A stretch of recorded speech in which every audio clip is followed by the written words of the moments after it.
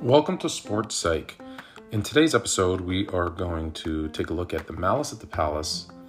We're going to talk about the Toronto Raptors ex-players who are looking for championship rings, and talk a little bit about the NCAA, their fines and suspension of James Wiseman, and what that means for amateur sports.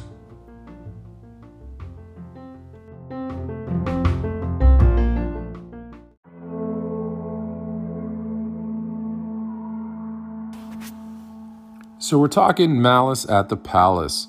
Just finished watching the 30 for 30 on ESPN. It was 15 years ago this week. It was November 19th, 2004, that the Malice in the Palace occurred.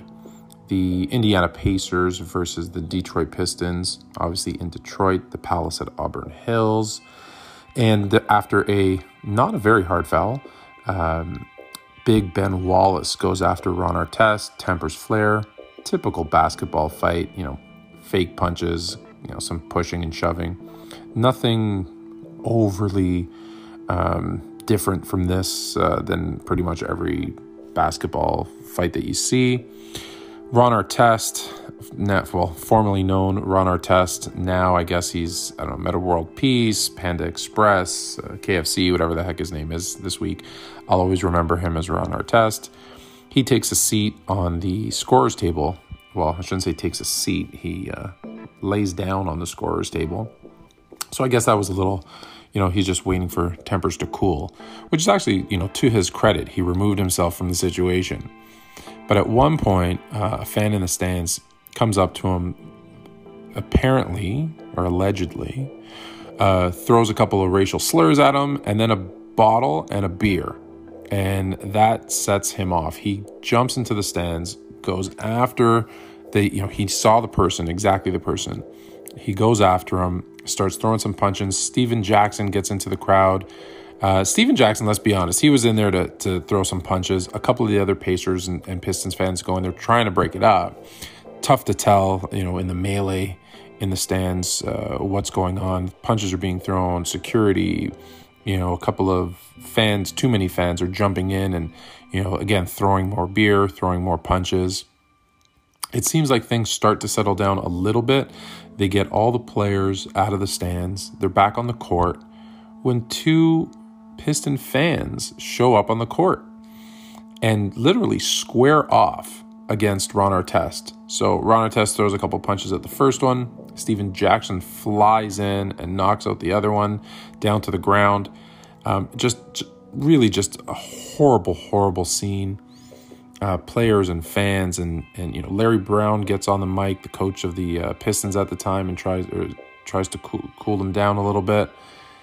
And it's just, nothing's working. They start to get the guys to, at least the Pacers players, to head back into the locker room. More beers being thrown at them, more things being said. Just disgusting. Bad on the player side, absolutely horrible on the fan side. I think the NBA learned a lot in terms of security. They've done a much better job, I believe, since then, although there's still some instances or occurrences that happen, but I think they've done a much, much better job since. I think the players are trying to stay cool. And Russell Westbrook, as an example, last couple of years has had some instances where he's been unhappy with what some of the fans have been saying to him, as opposed to running into the crowd. He calls security, lets them know, lets them deal with it. So I think the players understand how to react to it a little bit better. I think it's embarrassing as a fan of sport, of how we treat these athletes and talk to these athletes. Right? That's one thing to boo and do those types of things, but some of the things you hear in the stands are just, it's not right. So I think the players have kind of understood that, and they're understanding they're getting paid to do a job, and we probably need to understand that too as fans. In terms of the fans, I think a few of them were taught some good lessons. I actually don't hold the players fully, or even I don't even give them the majority of the blame. Players coming onto the court and squaring off against a player, you deserve to get punched in the face. Let's be honest. Hopefully fans understand that, your job, you pay your ticket to go in there and watch a game and, cheer and boo as loud as you want. But that's it. Your job is not to interact or defend your team physically if something goes down. So I think just, we need to remember what happened that night. I think we, as fans and players, all need to learn from it. Watch the 30 for 30. I think it's a good watch. I think it's entertaining as well as informative. So we just remember back, and on Sports Psych, what we're going to do from week to week is look back at some of these things that happened in the past and how they relate to today's game.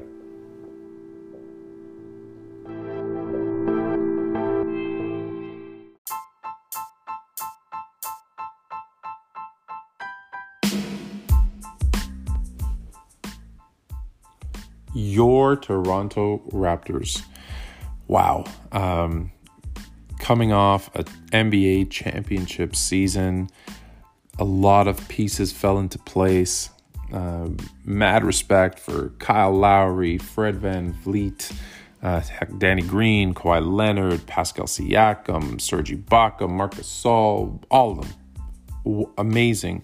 It was an amazing run. With any championship, a lot of things have to go in your favor. Get some breaks, the ball's bouncing in your direction. There's no asterisks, there's no stars next to anyone's championship. You won it, you deserved it. You played the games, you supported your teammates, you put in the work, and you won an NBA championship. So congratulations to the Toronto Raptors that won the championship. My apologies to those who were not there to win the championship. Jonas Valanciunas, DeLon Wright, DeMar DeRozan. I actually feel bad about that one, but DeMar DeRozan, you guys did not win a championship. So I've been reading a lot on Twitter and on some other sports shows talking about this debate, whether they deserve to get rings. Jonas Valanciunas apparently got a text from Kyle Lowry. What size ring do you want? The reality is you don't get a ring.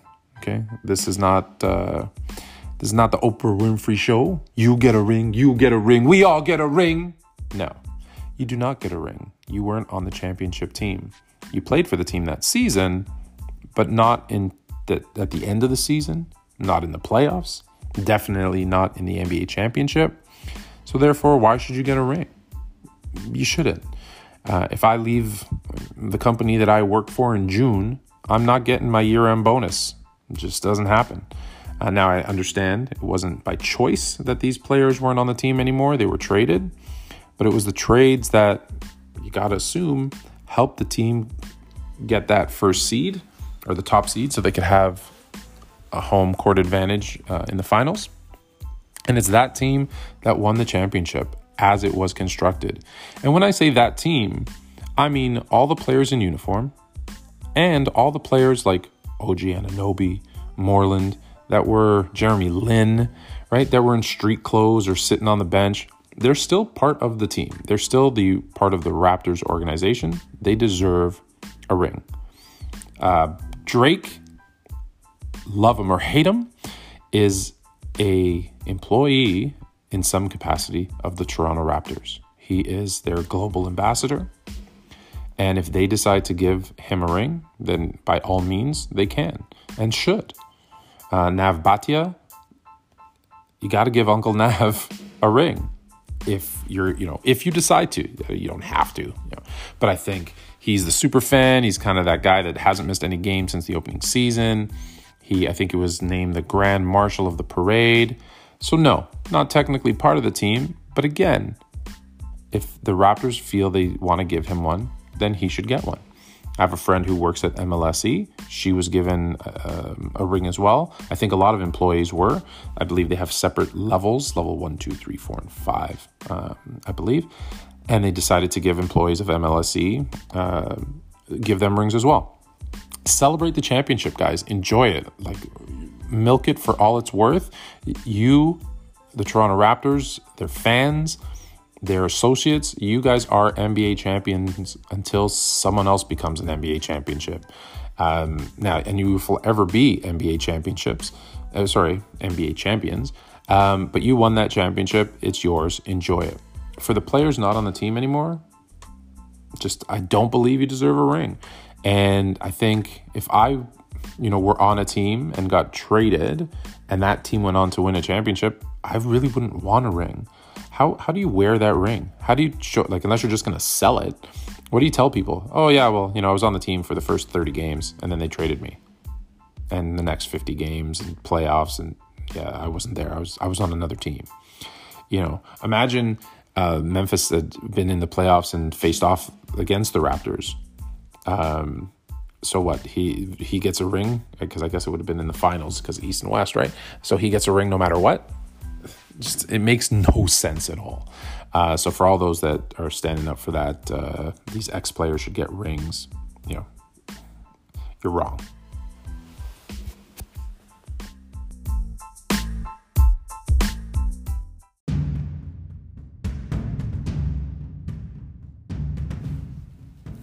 James Wiseman. Hey, let's suspend a guy 11 games for taking a loan or taking some money from someone before they ever played for our school. Oh, and by the way, let's not just suspend him, let's fine him $11,000 that he needs to pay to, I guess, a charity of his choice for paying back that money. Okay, so let me get this straight. I took out money before I started going to a university, and now you want me to pay it back, whether it be to the NCAA or to a charity, when I'm a college student who can't work because of NCAA rules, who can't make money off of my fame or endorsements or jersey sales or autographs, and you want me to pay back $11,000. So I can't work because of your rules, and I'm somehow going to come up with $11,000. It might as well be $11 million. Who are we kidding? For those of us that have been to the university, working or non-working while we went to school, it was hard enough for us to scrounge together $50. I remember some weeks where I had to decide, does this money I have go to, laundry, or does it go to beer? And in most cases, beer won. And, I was washing my clothes in my sink. Who we kidding? The laundromat, took all my quarters, but we had a bar nearby that had quarter drafts that was right off campus. So I got a bag of quarters. I got my roommate, and it's, hey, let's go do our laundry, or let's go out and have a couple of quarter drafts. Yeah, you can tell how old I am by the quarter drafts. So clearly, in those little plastic cups, by the way, it was disgusting. But that's a story probably for another day. But I couldn't put together enough money, like I said, $100 to go for a meal. Meanwhile, you're asking James Wiseman to pay $11,000 in fines. I think it's ridiculous. I think the NCAA is a joke, the way that they extort and take advantage of their student athletes. And I think that it's going to get worse. And it's gotten worse because now you got companies like, and I'm not knocking ESPN, I love ESPN. However, they're now going to televise Bronny James, the son of LeBron James. They're going to start televising his high school games. Are we going to pay him for that? The answer is no, they can't, because he'll get in trouble. I'm actually, to be honest, I'm really surprised LeBron James isn't making more of a fuss about that. Obviously, maybe just wants his kid on TV and give him some exposure. But at the same time, for a guy who's been a pretty strong proponent of paying college athletes, even though he didn't go to college, you would think he wouldn't want his son exploited like that. And that's really what it is, right? We're taking these athletes and using their skill and their fame, right? Especially in the case of Bronny James, because he's LeBron's son, taking his fame for our benefit. And by our, I mean adults, the working class, right? ESPN's bound to make money off of televising those games. That's why they're doing it. The NCAA has been making hundreds of millions of dollars for years off student athletes. Their coaches get paid millions of dollars, and the students get nothing. Sorry, not nothing. They get an education, and that's incredibly important. Don't get me wrong. However, I think there's multiple ways we can do it. So I know we're changing some of the rules where they can get money based on their jersey sales and their likeness and those types of things. So that's definitely a step in the right direction. But I think the point I'm trying to make is, one, maybe we just need to blow up the NCAA and start over, or there needs to be a regulatory body that defends the student athlete, because I think they're the ones that are getting taken advantage of. And, formerly being a student athlete at 17, 18, 19 years old, we don't know what's what. Like, who we kidding? We think we're smart and we know everything, but we don't. So I think there definitely needs to be more protection for those student athletes on their side. And, NCAA, come on. Your rules, your regulations, they're hundreds of years old. They're outdated. Let's go to work. Let's make it better for everybody. In terms of ESPN televising Bronny James's games, right? I think we're setting a really bad precedent, and I feel it's just going to get worse. So hopefully we can make some changes there.